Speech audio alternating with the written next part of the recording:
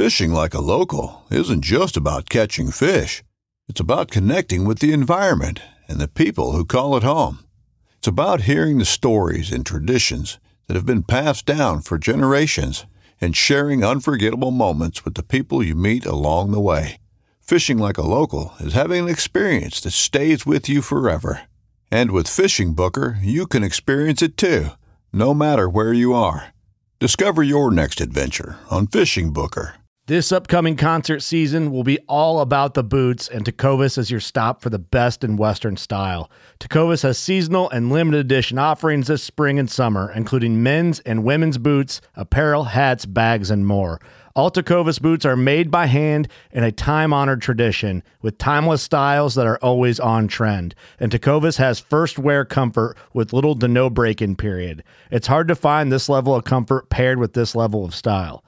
Stop by your local Tecovas store, have a complimentary drink or two, that's WCB style, and shop new styles. The smell of fresh leather and friendly staff are at your service. Many stores even have leather custom branding to make your boots truly personalized. And with regular live music and events, there's no in-store experience like it.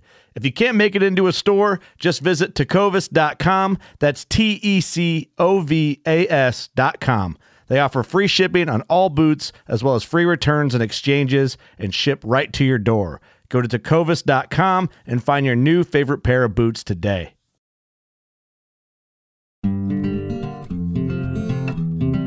You're listening to the Fish Untamed podcast, your home for fly fishing the backcountry.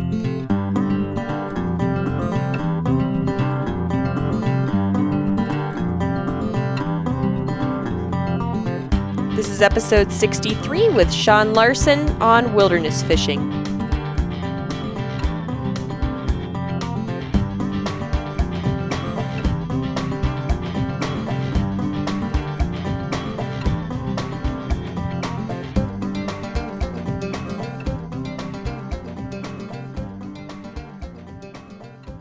Crack the beers. Yep. Here we go.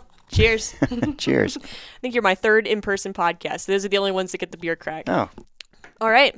Well, we can get rolling. I know you were trying to spoiler me with all your history on your fly fishing. So now go ahead and why don't you tell me how you got started in fly fishing? So I grew up fishing just with a spin cast reel and sort of gravitated to flies using the fly in the bubble method, and worked with some buddies that started fly fishing and tying their own flies. And so I decided, well, it sounds like it'd be fun to try. I had kind of tried it with a, really old, cheap fly rod that was probably built in the 50s in an old reel. Where'd you get that? I think I got it at the flea market. And it was... I used a rod that was reversible, so the butt section reversed. It was a fly rod on one side and a spin casting rod on the other. Oh, weird. I don't know if I've ever heard of that. It was an Eagle Claw. If I had to guess what that was, yeah, that's what would have come to mind. The old mind. Eagle Claw, yeah, exactly. So anyway, it was because I had some buddies that were fly fishing and just got into it, and that was probably 1993 or 4, I think. So, and we just kind of got into going on trips together. We worked together, and 4 or 5 of us would take a weekend and go to the Arkansas or, what have you, and just sort of bloom from there.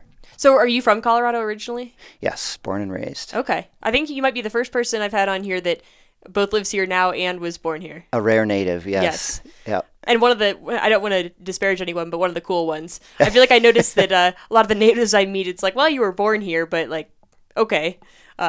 A lot of the people who came here, it's like they came here because they're fun and they like to do fun stuff. Right. So you might be one of the few natives I know who's actually taking advantage of what the state has to offer. Yeah. I mean, it's the Colorado's deep in my blood, so it's hard to leave. Yeah, I'm sure.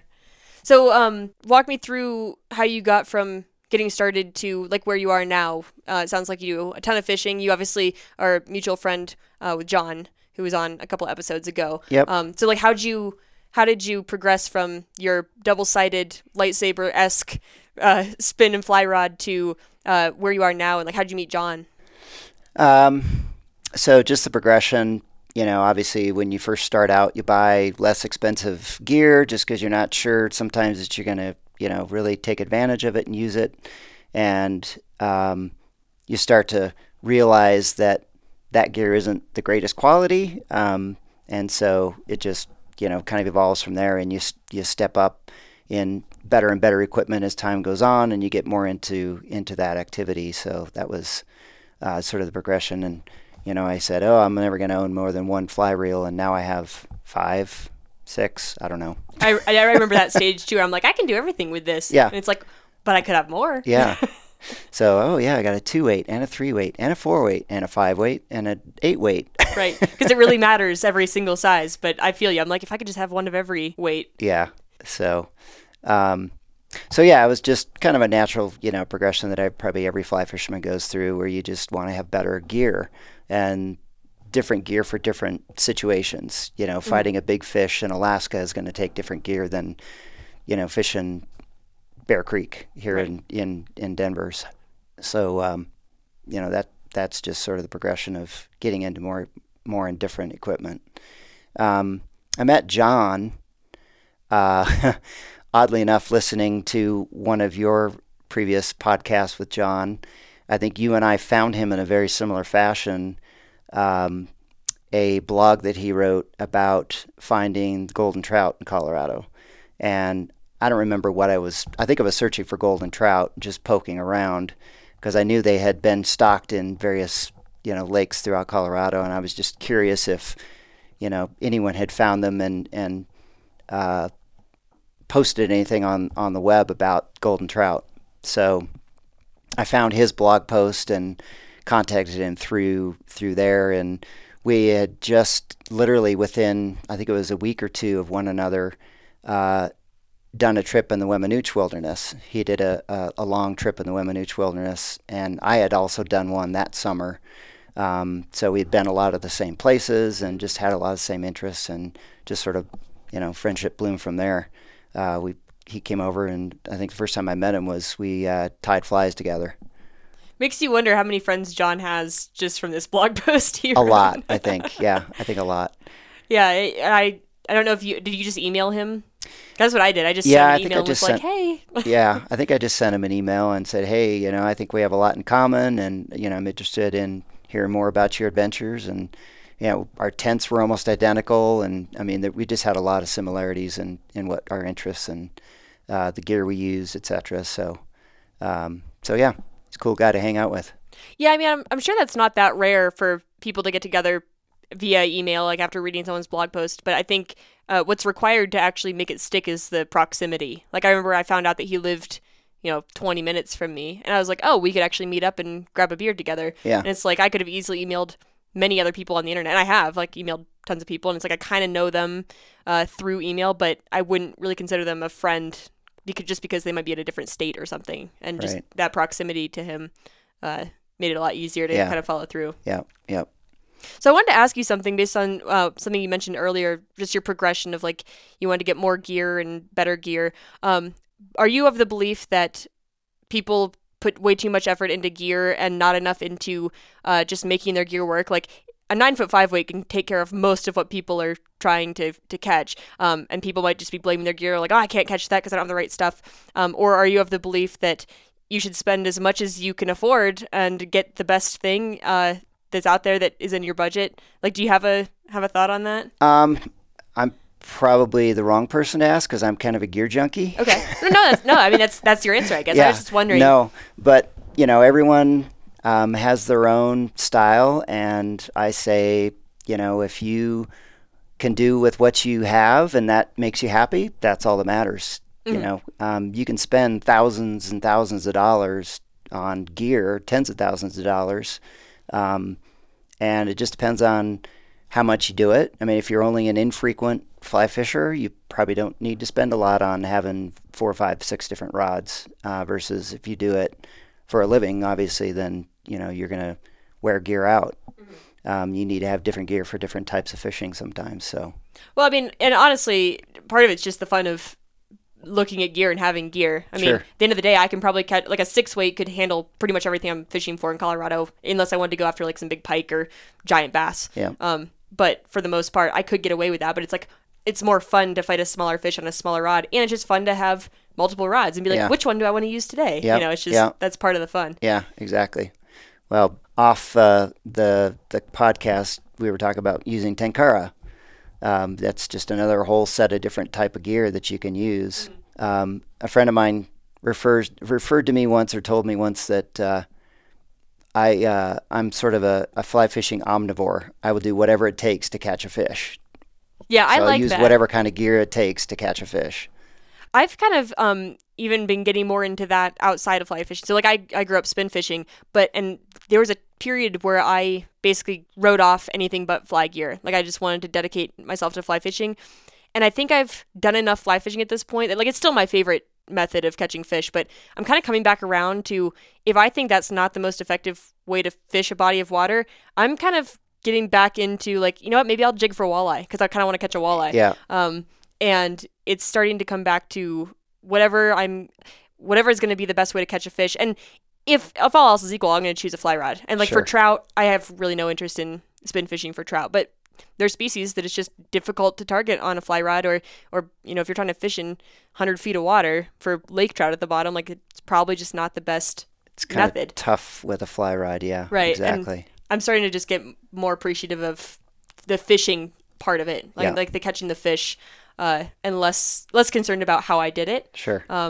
But in that same vein, it's like there are also times where I'm like, yeah, but I want to do this one thing this one way. Like I want to catch it on this fly. So, you know, on the other hand, sometimes I am so focused and I'm like, I don't even want to do it if I can't do it in this particular way. Right. But it comes down to like situation to situation too. Yeah. So I don't know if that's kind of like the same boat you're in.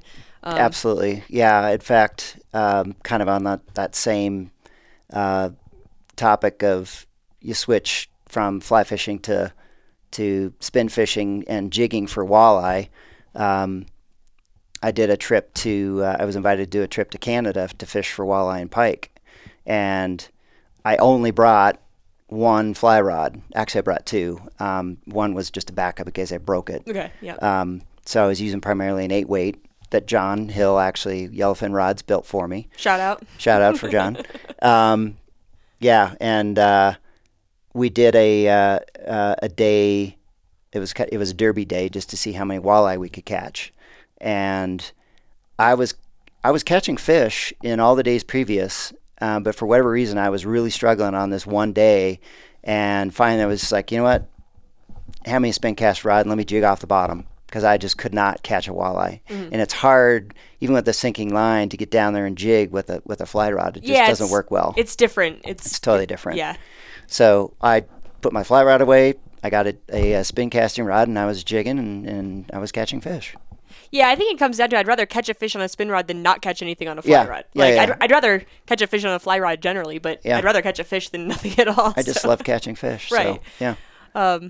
Yeah, that's interesting. I my next venture is bait casting. I've never really used a bait casting rod, and I've got plenty of experience with spin gear, and sometimes that's the right thing, but sometimes bait casting's the right thing, and I feel a little bit out of my element. Like I bought a bait casting rod, I'm like reading the instructions and going on YouTube. I'm like, this is what it felt like to start fly fishing, and it's fun to kind of be so new that you make like large progressions. Like I'm sure that you've been fly fishing long enough that when you go out, you might learn a thing or two every time you go out, but you're not making like big strides in your fly fishing. Like you're generally pretty solid.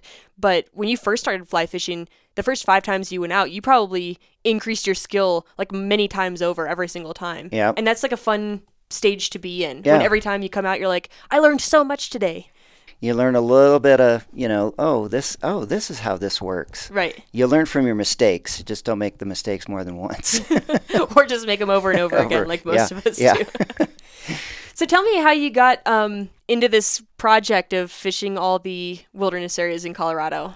Well, I didn't fish all of them. It was more of a goal of mine to backpack every wilderness area in Colorado.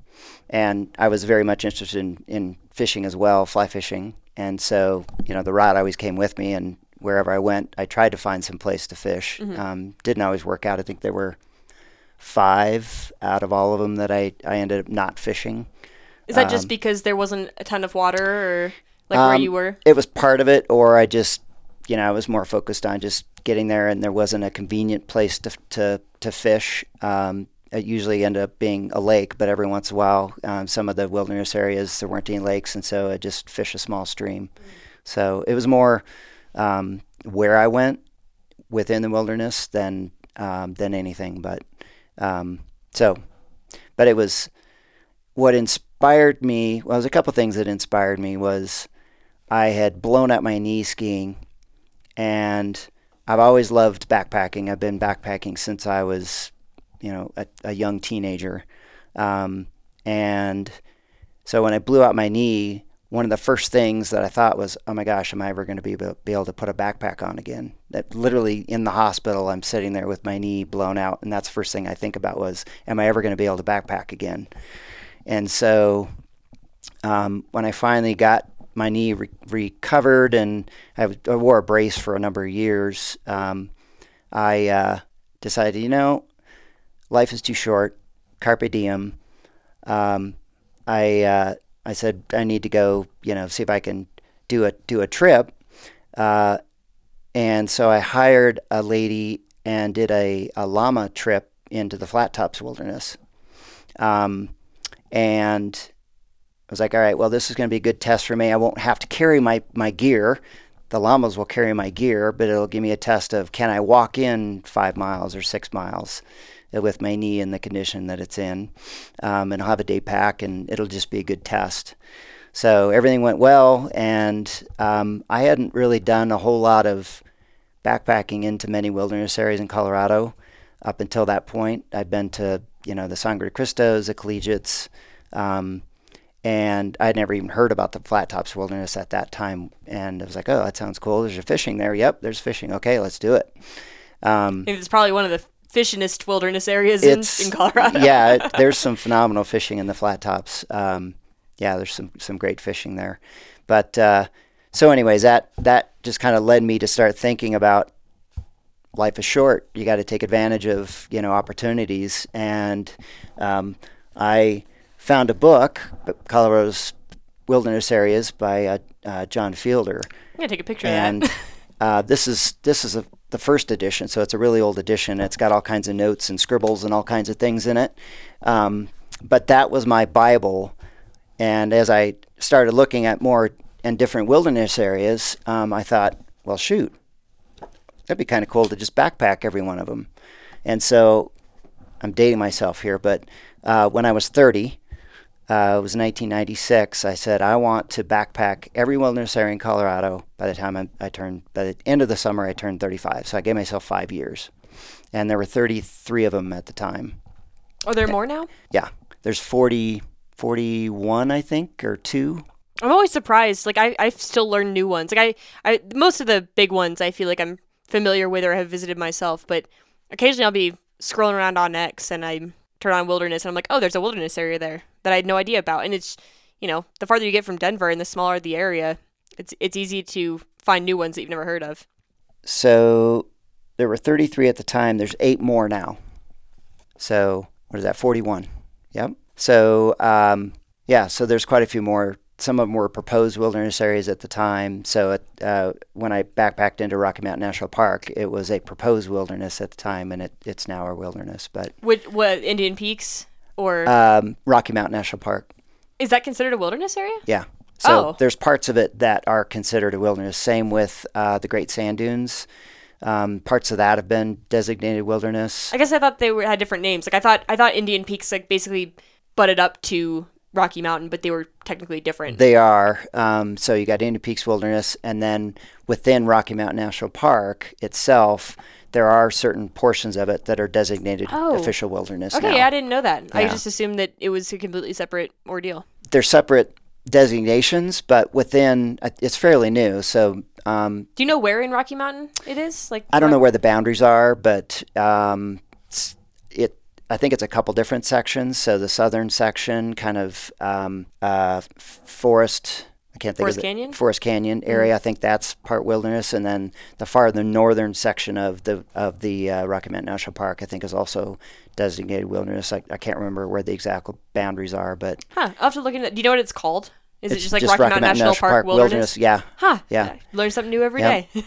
day. Same for the Great Sand Dunes, a portion of that, because that whole area was the national park was expanded into the Sangres, the Sangre de Cristo Mountains, and they so that portion that is the park is also wilderness. Overlaps. Okay. Yeah, I thought that was another one of those like wilderness butts right up against the national park. Yeah, but it's a wilderness within the park. I mean, it makes sense. National parks are pretty built up with roads and stuff, but the parts that are not built up with Right. roads, a lot of them are, you might hike 10 miles in and Yeah. see absolutely nobody, and Right. There's nothing there. So, I mean, it makes sense that there would be an area within the national park that could be designated as Yep. wilderness. I mean, 90% of the people that visit the park probably don't ever get Don't off the leave road. Yep. Yeah. So, I think Mesa Verde there's parts of Mesa Verde, that national park, they're also wilderness. I think that is, and I just realized that when I was looking these things up recently.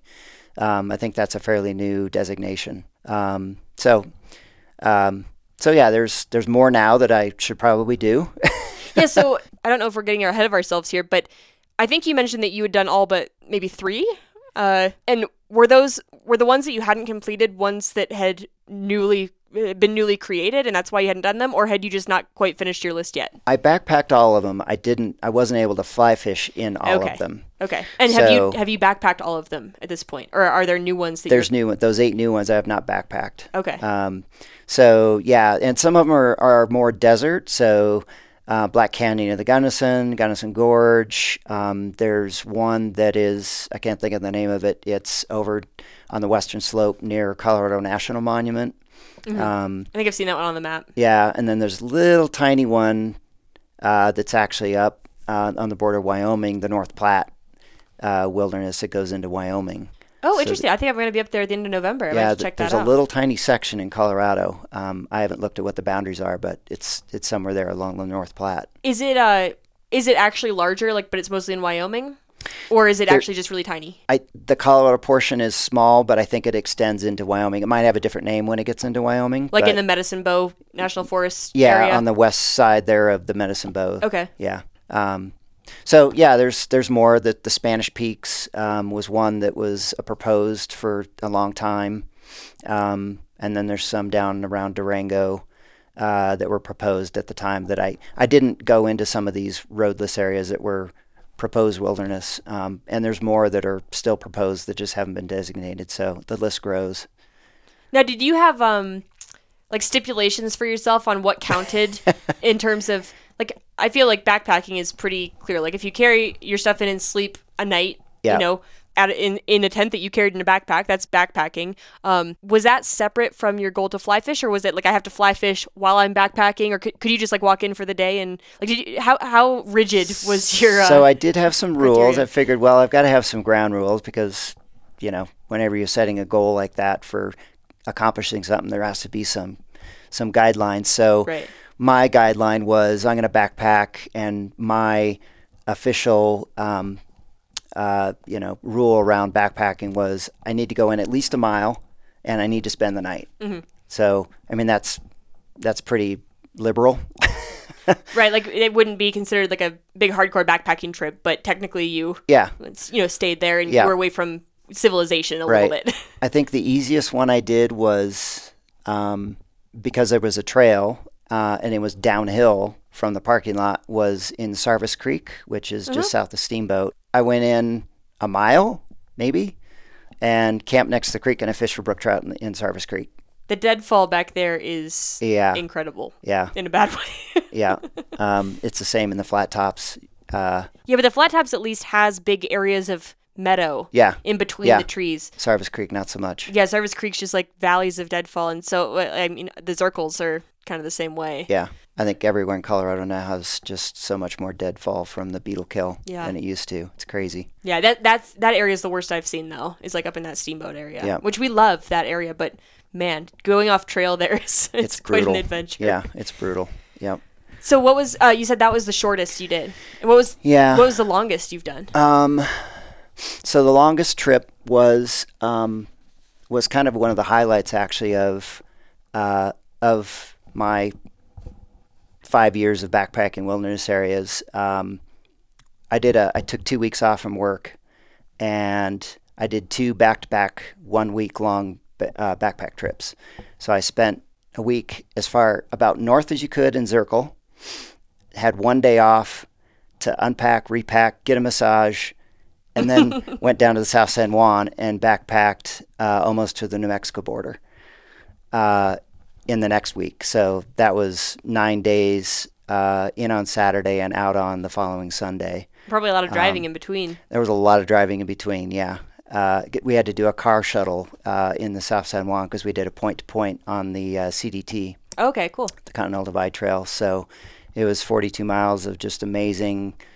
We dipped below 11,000 feet, I think, twice, where we camped below 11,000 feet. So we were above tree line the entire time. It was just phenomenal. And I think we only saw 2 groups of people for the entire week. Wow. Yeah. And So it was that the trip amazing. that you marked on your sheet beforehand, the Zirkle San Juan trip, which it sounds like it was one of your favorites? Yeah. That combo. Yeah, it was pretty amazing. Just being out for 2 weeks straight, being at altitude for that long. I felt superhuman when I came back to Sure. down to Denver and do a day hike. It's like, hey, I'm used to being 11,000 feet. My body's got all kinds of extra oxygen in it. Right. It's like when we travel back to our families on the East Coast and we can go for a run and just run endlessly. Yeah, exactly. So that was pretty phenomenal. Did you have any highlights from the fishing in particular on those trips? Like any unique species you caught or just really cool places you got to fish? No unique species. In Zirkle, we did. I had always been sort of eyeing this drainage in Zirkle that had the entire drainage had no trails in it, and there's a few of them in there. So we bushwhacked up into a drainage, and there were 3 lakes sort of stair-stepped in elevation up the drainage, and camped in the middle one, and just fished all 3. And I actually, my buddy that I was with got blisters about the size of silver dollars on both of his heels. So he was pretty much in camp, and I wanted to go check out these other lakes. And I actually spent the day. I hiked out of the drainage, bushwhacked up over the Continental Divide, down into another drainage on the other side, and fished a lake over there and came back just by myself. And I didn't see a single person the whole time. It was pretty awesome. Yeah, we were even talking before we started about just how crowded Colorado's getting, but it's not that hard to get away from people if you just leave a trail. Yeah. Like leaving a road isn't going to get you away from people. Right. If you hike 5 miles back, but you're on an established trail that people are logging every day on all trails, you're still going to see probably dozens of people. But the moment you leave a trail, which is something that really only seems to happen for me when I'm either fishing or hunting. Like it doesn't happen a lot via other activities. Like biking kind of stays on trails. I guess climbers probably get off the trail every now and then, but there's often a trail too where the good climbing spots are. But fishing and hunting really take you away from people just because if you want to go somewhere that there's not a trail to, you're going to just leave it. And the moment you get off that trail, you stop seeing people. Yeah, absolutely. It used to be, the distance is now getting longer as Colorado gets a bit more crowded, but I used to have the 3 mile rule because you start losing the day hikers. I had to expand that to the 5 mile rule where you start losing the day hikers, and now it's probably closer to 7 mile rule. But if you go at least 7 miles in, you're going to start losing a lot of the day hikers that just kind of come and go. But yeah, getting off the trail. In fact, that's how I find a lot of the lakes that I fish is I'll just open up a map and I'll find a lake that doesn't have a trail to it. Mm-hmm. It's like, okay, I'm going to go there. And John hates me for it because I've drug he and Tommy to some of the worst places, just trying to bushwhack in. So we've had some great adventures just trying to get into these lakes, and you never know what you're going to get when you get there. Right. Because especially the ones off trail, you're probably not going to be able to get reports as much because they might get fished a handful of times a year. Sure. I don't want to blow up any spots. I don't even know if you were on this trip, but there's a spot in the Zirkles that he has told me about, and I'm not sure if you were on that trip. I was. He described it as being like one of the worst experiences of his life. I was. Getting in there. Yeah, I think we climbed over probably 1,000 trees, down trees. It was crazy. Yeah. I know the exact trip that he's talking about. Yeah. I was like, was it better or worse than Golden Trout? Because the Golden Trout, the spot that he wrote the blog post about was not easy to get into either. It was probably one of the harder hikes I've done. And a lot of that was off trail over deadfall as well. But I know what the Zirkles are like. Yeah. And if I copied and pasted the Zirkles onto what I did on golden trout, I would describe it as way worse, just because golden trout had at least a decent amount of walking over boulders or meadows instead of forests. Right. And man, Boulder fields pose their own unique challenge to cross with But a it's- backpack on.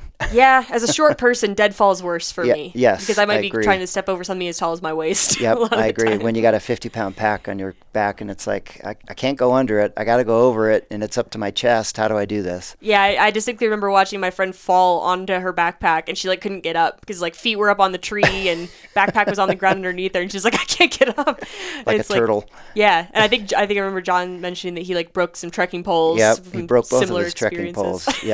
Yep. I think everyone went down on that trip in one way or another, just because of, no trail, lots of trees, vegetation that was waist high, so you couldn't see where you were stepping. Yep. Super wet. It rained the whole time we were there.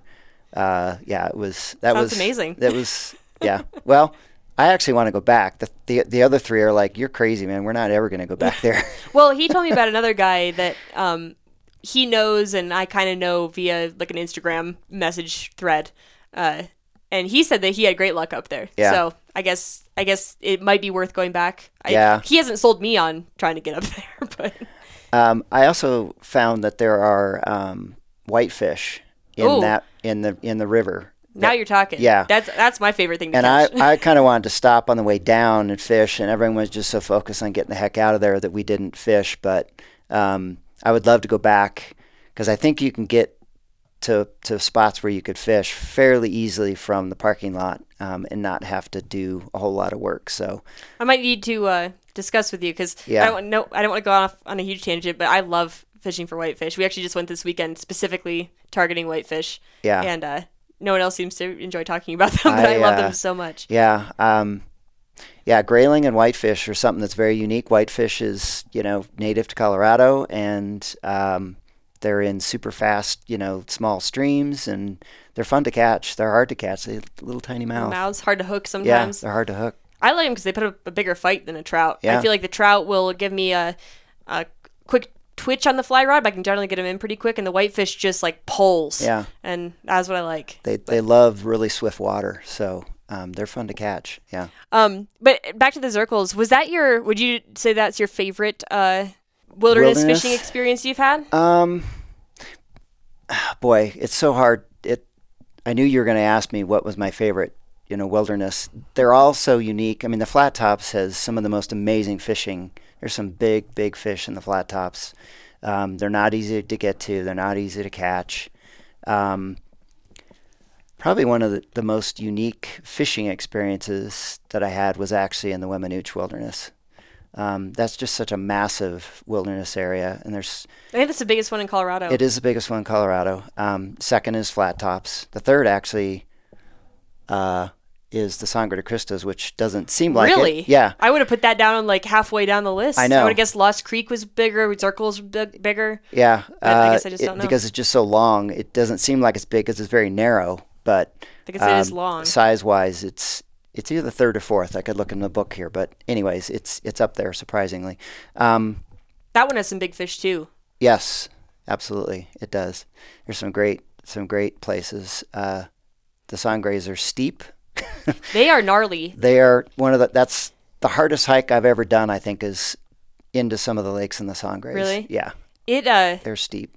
it doesn't seem like it would be that bad because it's just such a small blip on the map. Yeah. I mean, it's just like a little ribbon of mountains, and you're like, Yep. yeah, but in the deep mountains it would be so much bigger. And it's like, no, they just come right out of the plains like a spire, basically. Yeah, you're going 1,000 feet plus per mile in some of those trails. Yeah. So, but one of my favorite for just the fishing experience was probably the Weminuche. We spent an entire week, and took us 3 days between driving and hiking to get to the final destination where we wanted to set up base camp. Wow. So yeah, so just to get down there is a day's drive to Creed, and then 4-wheeling in almost 30 miles to a trailhead, and then a 2-day trek into this lake.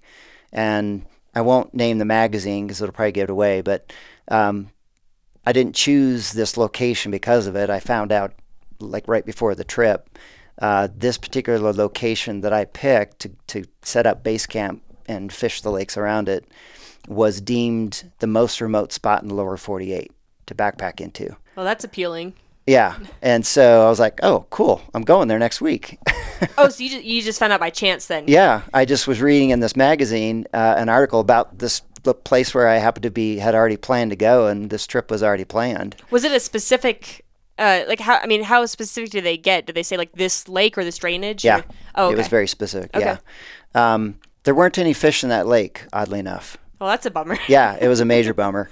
But Did you know that going in? I think it had a history of being stocked, but So it's possible. We spent 3 or 4 days camping next to this lake, and I never saw a rise, never saw a cruiser. I didn't walk entirely around it, but it was a pretty good sized lake, but I didn't see a single fish. Okay. And had some reports from some guys that were coming out as we were going in, and I asked them about a couple of places that I was thinking about, and they're like, yeah, we went there, we didn't see anything. And that's one of the things you have to deal with when you're backpacking into high lakes is, you can call the CPW or ask them about, the stocking, but they stock it and they don't always necessarily have reports of what's the condition of the fish. Right. I think John mentioned at one point asking them, and they were like, you tell us when you go. Yeah, exactly. I've given a lot of reports to the aquatic biologists at the CPW because they don't always have time to get to. There's thousands of lakes in Colorado. They just can't get to them all. Right. And they don't always know the condition. And, they may have gone there last year and that winter they winter killed. So you don't know unless they happen to have been in there recently, that summer. Right. So. I think that's what I like, having a couple different places to fish. Like if you're going in blind like that and you're not really sure, it's really nice to have a couple different spots in the area. That way, if like when we went to the Flat Tops, I guess maybe 2 years ago now, one of the lakes there, I think John after the fact had told me that they caught a bunch of fish out of one of those lakes and we didn't see a single thing. And we're like, I guess, maybe it's just died off since then. But then I think reverse, he was like, oh, we didn't see any fish in that lake. And I was like, oh, we caught a bunch of brook trout out of there. Yeah. So it's like things just, you just never know. Change. Yeah. But in the Flat Tops, it's not hard to find somewhere else to go. Oh, yeah. You're like, there's no fish in here. Right. But that lake over there that I can see has got fish. Yep. There's multiple lakes in every drainage. So yeah, when I did this trip in the Weminuche, there were literally lakes along the entire route. And we had to bushwhack to some other ones that, just getting into one of the drainages, I was like, oh, there's 2 lakes over here. I think I had found that they had a history of being stocked, but no idea. There's no trail to them. It's kind of a gnarly climb to get up over the ridge to get down into them, and found amazing fish at one of them. And the other one, I think, had been overstocked because all the fish were super stunted, big heads, little bodies, and I think I caught like 80 fish in the course of 30 minutes. Oh, man. I was using a 2-fly rig, and I was literally the second that fly hit the water, there's like 10 fish after because they were so hungry. It was crazy. That lake needs a couple people to keep some fish out. Yeah, exactly. It was definitely not in the healthiest of condition just because it was way overpopulated and the fish were just starving. It was fun to fish for them because you couldn't miss. Right, he was going to turn down 80 fish. I was getting tired of pulling the fish, off the hook because it was just literally every single cast. And just, That's when you go barbless, so you can just kind of shake them off. Yeah, exactly. Just pull them. I always pinch my barbs just because it makes it so much easier to get the fish off. Yeah. So tell me about the railroad, because this, I think it was related to the Weminuche. Yes. The railroad, and it had never occurred to me to wonder whether a railroad counted as basically like motorized traffic, because you're thinking things like bikes and cars and stuff like that, or helicopters landing in wilderness areas. But I'm like, I don't know, railroad's kind of one of the more primitive modes of transport. It's kind of a cool deal. That was a separate trip from when I spent a weekend where it took us 3 days to get in. But so that was my first trip into the Weminuche Wilderness while I was on my 5-year trek to do them all. So we there were 4 of us. We booked a ticket on the Durango and Silverton Railroad, which goes from Durango to Silverton. Obviously, it was originally built during the mining era down there. in the 1800s to carry the ore out of the mines and down to Durango to be processed. And so now it's just a tourist attraction. But you can purchase a one-way ticket either to Silverton or you can also purchase a ticket to be on the train with your backpack, and they actually throw your backpack in a different car that they have just for luggage and stuff. Mm-hmm. And you tell them where you want to get off, and they will stop the train. Really? You get off the train, and they don't hand you your backpack. They throw it off the train. So you better have your stuff packed well. They throw it off the train, and see you later. Wow, something was just added to my bucket list. Yeah, it's pretty cool. I assume they still do it. It was a long time ago, but I think I'm pretty sure they still do it. But you need to tell them which, and there are specific stops along the way that they will let you off. Oh, so you can't do it just anywhere. Right. You have to tell them. Oh, I thought you meant you could just like give them GPS coordinates and be like, "Stop the train. I'm getting off right here." Yeah, they have certain stops where they will let you off. Okay. And there's some 14ers down in the Weminuche that I guess it's pretty popular to take the train and go up into this basin and climb the 14ers. We went to a different one just because we were trying to avoid people. Mm-hmm. And we didn't see a single person the entire week. So does this like border the wilderness, or are you a couple of miles from the wilderness and you're walking through national forest to get there? It's a cherry stem. So literally the wilderness boundary, once you get up in there, is right up against the railroad. So there's I don't know, probably a couple hundred yards or so maybe between where the tracks are and the edge of the wilderness boundary. Okay, so basically it's going through the wilderness, but not technically because it can't. So because it can't. Yeah. So there's a cherry stem basically, and the Weminuche was expanded to include some area on the west side of the railroad tracks and the Animas River that didn't used to be there. So it literally just bisects the wilderness. There's sort of a chunk of the Weminuche that's off by itself that is completely separated by the railroad that goes through there. Oh, that's kind of an interesting setup. It is kind of cool. But we put our packs on and we hiked in about, 5 or 6 miles and set up our tents up on this basin. It was amazing. Got some amazing sunsets and rainbows, and there's all kinds of mining history. So there's some old mining operation, buildings and old mines that were near where we camped. And unfortunately, there weren't any fish at the lake where we camped. And I made one of the biggest mistakes I've ever made while backpacking. We were just sort of rummaging around some of the old mines in the buildings, and I'd seen on the map there was a lake on a basin just above, sort of a mesa above where we were camped, and there was this couloir that went up. It was just a total rock, really narrow 30-foot couloir that went up into this basin that was surrounded by sheer cliffs. I was like, well, I think we can get up there. We just scamper up this couloir. And I didn't have my fly rod. I left it back at camp, and I thought, I wonder if I should go back and get my fly rod. I was like, nah, there's probably not anything up there anyways. So get up there. It's full of rainbows. I was like, why wouldn't you take your rod? I didn't feel like turning around and go back to Rule camp. Rule number 1. Yeah, exactly. Carry my rod. So I always carry my rod now. I just throw it in my day pack. No matter where I go, it's always in my day pack.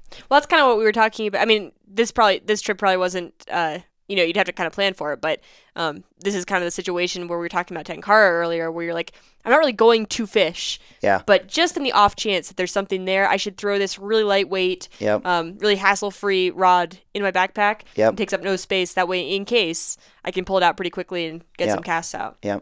I'll throw it on the back of my Jeep if I'm going somewhere. It's like, I might find a small stream on the side of the road that I want to stop and just fish. I'll just throw my Tenkara rod in the back of the Jeep, and, if I feel like stopping, I'll stop. Yep. Makes it easy. So one of the things that you marked on your list that maybe the most interesting thing that anyone's ever said they want to talk about is cannibals, devils, and attack owl. I'm not even sure what any of that means, but I'm intrigued, and I want to know what trip resulted in that description. So about a quarter of my trips during this 5-year period, I did solo. It's really hard sometimes to find someone to go backpacking with, especially. I mean, I took some time off in there. often work, so I was going during the middle of the week, and it's hard sometimes just to find someone to go with, so I was going solo. So I had planned to do the Powderhorn Wilderness, which is between Lake City and Creede. And I picked out where I wanted to go. I try to avoid places where there's a lot of people, so, the guidebook says, oh, go to Powderhorn Lakes. It's popular. It's like, okay, well, I'm not going to go there. I'm going to go somewhere else. So I went to a different drainage right over the mesa from there, and it's called Devil's Lake. Yeah, Devil's Lake. And it was kind of interesting. I was by myself, and I don't know if you know the story of Alfred Packer. Yeah. The Colorado cannibal. I think there's a restaurant named for him in Boulder. Yeah, there is. It's kind of funny. But there's a great book. It's out of print. I have a copy of it, but it was written by a local. I think he actually lives in Littleton. He was a judge. He's a retired judge. He wrote this book.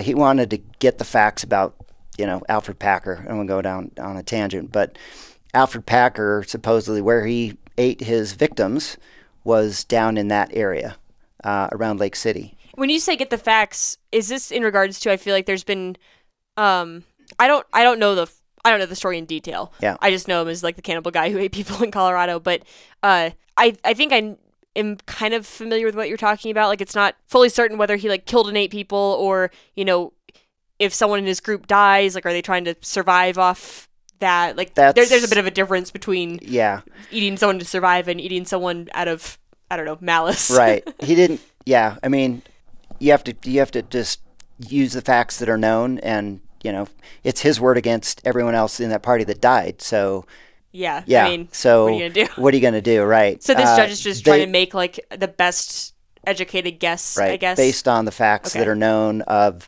the stories that were told during the court hearings, etc.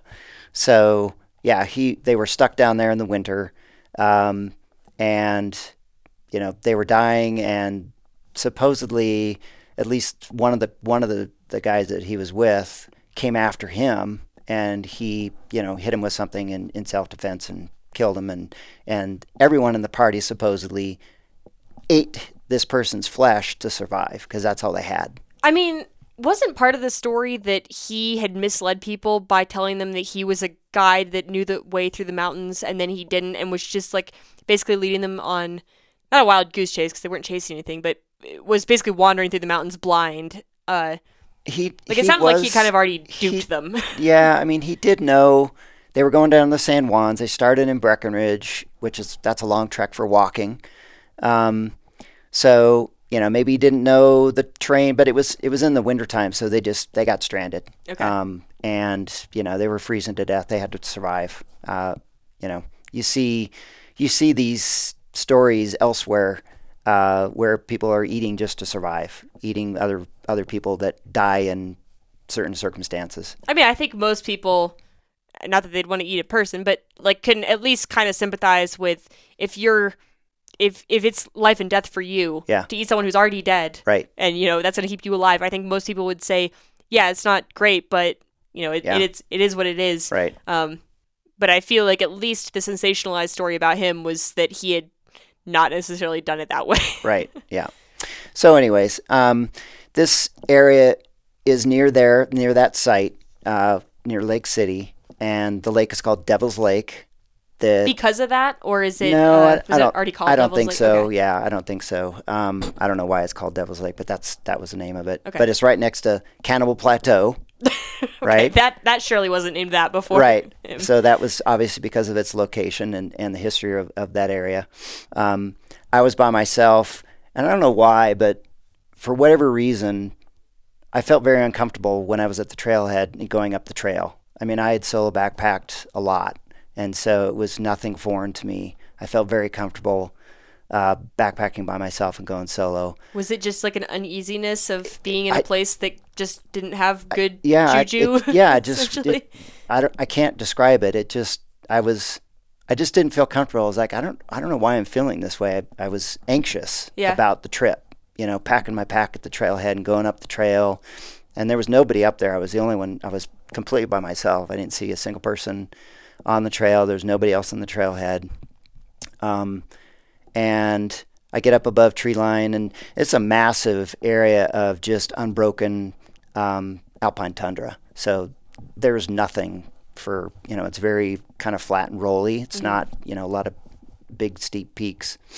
And get up above tree line, and I get to an area where there's, some rock formations, and I kind of lean up against the rock formations, just kind of take a break, and I look over, and there's these two little critter skeletons on the rock next to me. And I was like, oh, that's nice. I don't know if it was a mouse or, a little ground squirrel or what, but they were just a skeleton, like an entire full skeleton. I was like, well, that's weird. I'm on Cannibal Plateau, approaching Devil's Lake, and I got skeletons. Well, I mean, at least they weren't human skeletons. They weren't human skeletons, thankfully. You're right. So, but still uneasy. Yeah, it was just weird. So I get down, I set up camp, I fish the lake, and it's just after sunset. I'm finishing my dinner. I'm just finishing up cooking and eating my dinner, sitting in front of my tent, and I was probably 100 yards or so from the lake, and out of the corner of my eye, I kind of caught some movement, and I look over, and I see something literally about 2 feet off the ground coming towards me, but it's hovering. And I was like, what the heck is that? So it was far enough away because it was way down by the lake. And as it starts approaching me, I'm thinking, well, that's an owl. And it's flying literally like, I'm sitting on the ground. It's about my shoulder height, and it's flying straight at me, and it's not, veering off. So it's very purposely flying towards me, and it comes right to me and just does a real quick, up and over my head. I had to duck almost to keep it from hitting me. And so I was like, oh, that's weird. Why is this owl attacking me? So, I finished my dinner, went to bed. Sometimes you have to get up in the middle of the night to, go pee. So I get up in the middle and I walk out to my tent, and I saw movement right on the side of my tent. And I was like, what the heck was that? Again, I'm by myself, so, everything's scarier than it would be. You're on hyper alert, when you're by yourself. And so I was like, all right, well, whatever. So I'm, doing my thing, and I look over, and this owl is doing the same thing. It's coming right at me. Same owl? I assume it's the same owl. I don't know that for sure. It looks the same. Looks the same. Okay. I'm in the same area.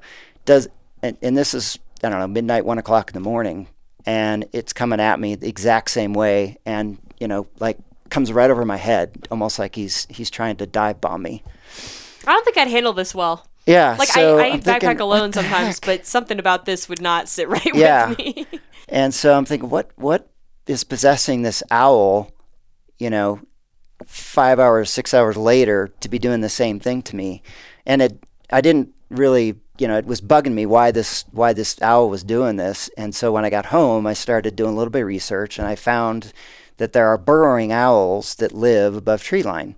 Oh, okay. I was probably somewhere near his or her burrow. Which explains the rodent skeletons. Right, could be. Okay. Yeah. Well, that's a lot, better than it's haunted by the ghost of Alfred Packer. Yeah.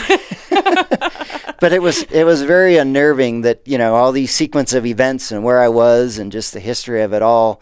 But it was an amazing trip. There was a lot of forest fires that summer, and so the sunsets were, on top of all this, the sunsets were like blood red. And I did see some cool, there was a whole herd of 30 elk that were up on top of the ridge, probably, a mile away, and at sunset, and they're just silhouetted on the ridge, and they actually made their way all the way down to my camp and walked right by me. Oh, that's cool. I just sat there behind a bush and just watched them come all the way down and walked right by me. It was pretty cool. Yeah, that's I don't know. It sounds like it went from a kind of a spooky experience to a more enjoyable and, I don't know, mesmerizing experience. Yeah, but that was one of the most bizarre solo trips I had ever had. I haven't had any, I've never been anxious or felt like that before. I don't know why, but it was weird.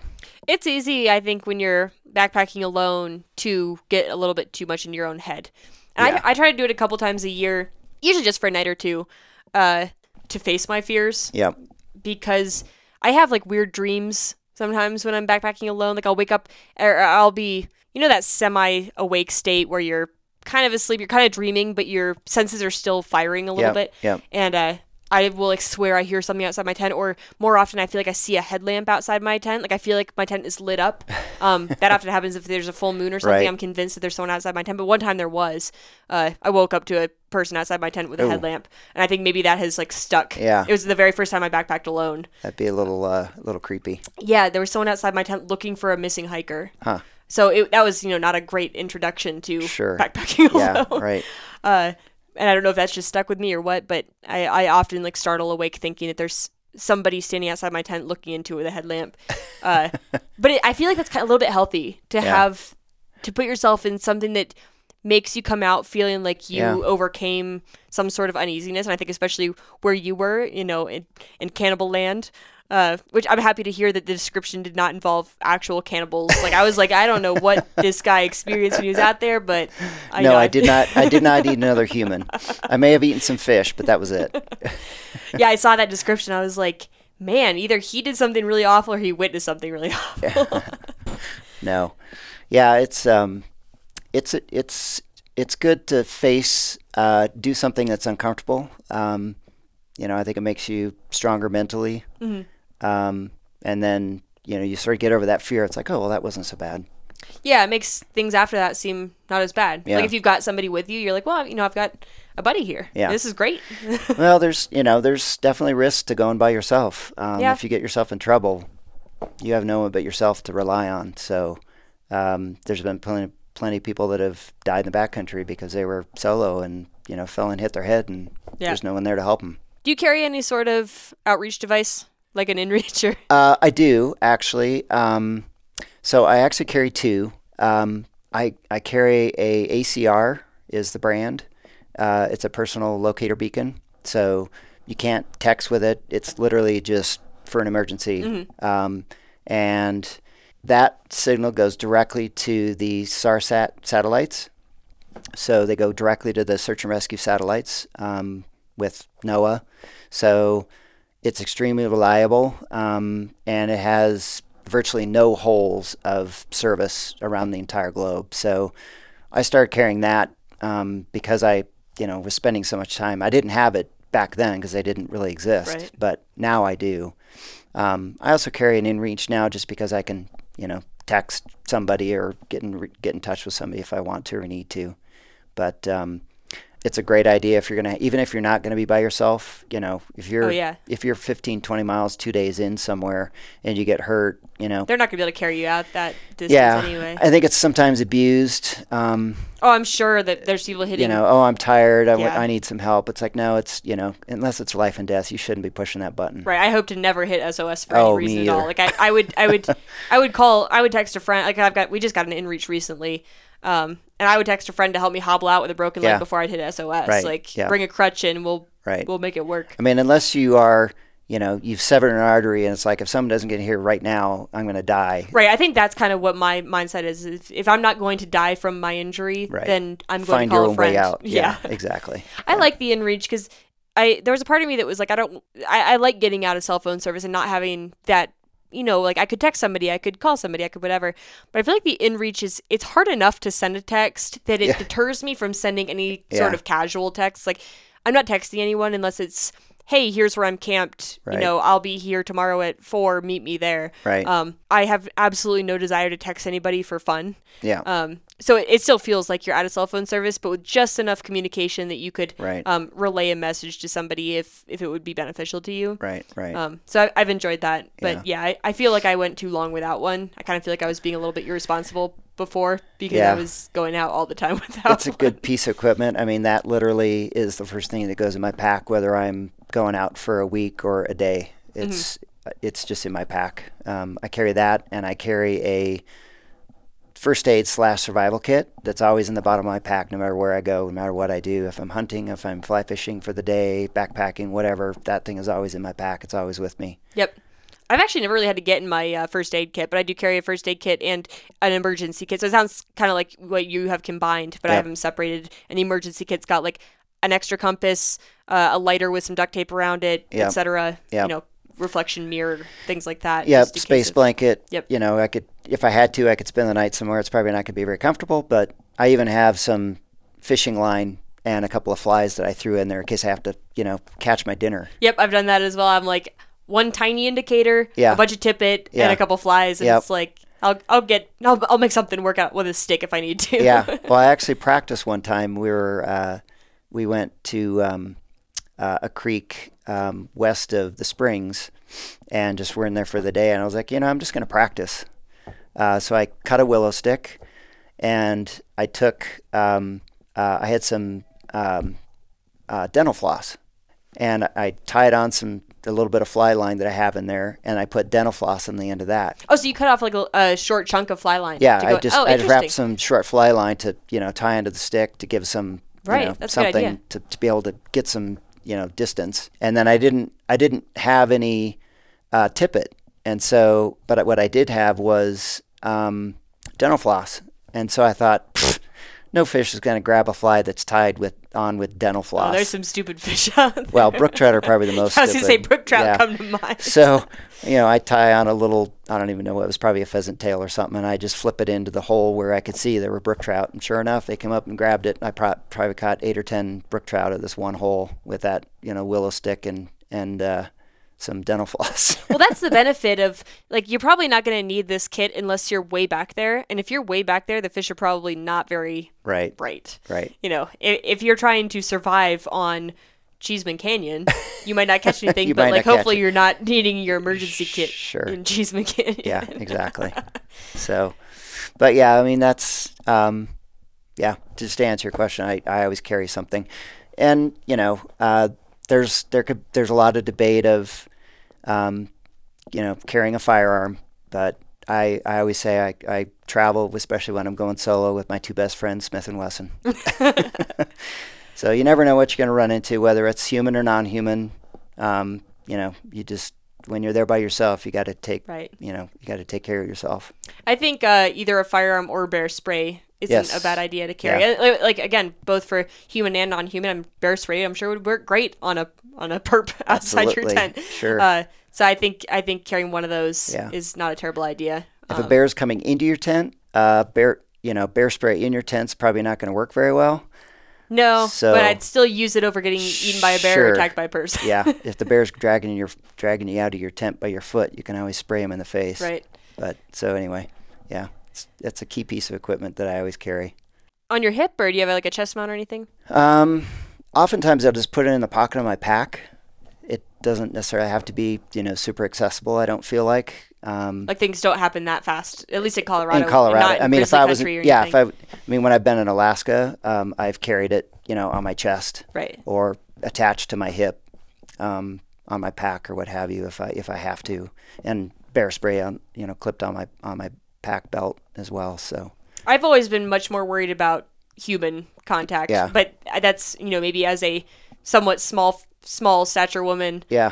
That's more on my mind than bears. yeah, And bears, for me, it's more like I get my food up in a tree away from me, Yep. and I'm kind of assuming that a bear.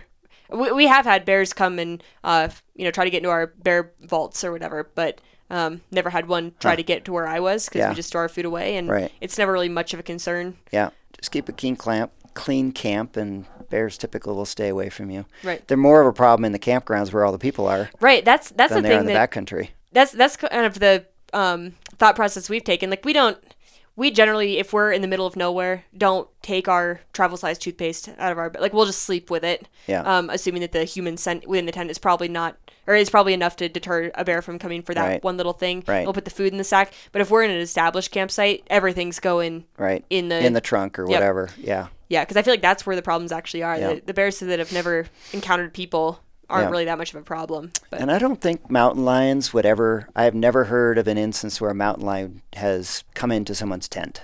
no, I haven't heard that either. So a mountain lion is more going to chase you.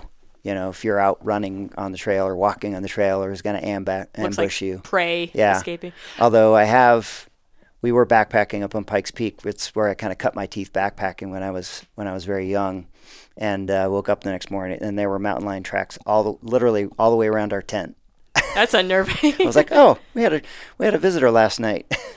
Quick funny story about the flat tops. Before we went there, I had never been there before, and I was we were hiking in. Me and my friend Allie have this habit of hiking in at like 11 p.m. because we get off work, on a Friday, and it's like, okay, let's get in there that night. So we meet up at like 11, and we just tend to hike in like after dark a lot. Yep. And I was just psyching myself up about hiking after dark, and I was like, well, the flat tops doesn't really look like mountain lion country to me compared to like a desert. You think of like the desert rocks and stuff. And I was trying to calm my fears, so I typed in Flat Tops Wilderness Mountain Lion, just hoping that it would be like there aren't a lot of mountain lions in the Flat Tops. The very first link was fly fisherman attacked by mountain lion in the Flat Tops Wilderness, and I was just like, why did I do this? Why did I search this?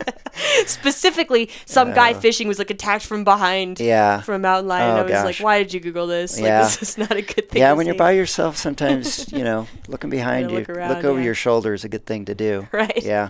Yep. Cool. Well, we've been going for like an hour now. Do you have anywhere that like people could find you if they want to see you on social media? I don't know if I follow you or anything. If you have social media, I am on Facebook. I have an Instagram. My Instagram moniker is Trout Prospector. Okay. I should find you. So yeah, if you want to ping, I don't use Instagram all that often. I actually kind of quit posting regularly on Facebook. It's just kind of a mess right now with everything going on. I tend to ignore all the noise, and I post pictures of trips that I've taken. I took a week or a month off from work this summer and did a ton of backpacking, and I posted that. I think that was like my last post or one of my last posts. So fair enough. But anyways, yeah, you can find me on Facebook, on Instagram, Trout Prospector, and I love spending time in the backcountry. I love backpacking, love fly fishing, so it's always great to meet like-minded people and that have the same interest and passion. Yeah, I agree. Well, thanks for coming over. This was a fun chat. Yeah, thanks for having me. I appreciate it. All right, guys, thanks for listening. Don't forget to head over to the website, fishuntamed.com, for all episodes and show notes. And also, please subscribe on your favorite podcasting app. That'll get my episodes delivered straight to your phone. And also, if you have not yet, please consider going over to Apple Podcasts and leaving a rating or review. That's very helpful for me, and I'd greatly appreciate it. Other than that, thank you guys again for listening, and I will be back in 2 weeks. Bye, everybody.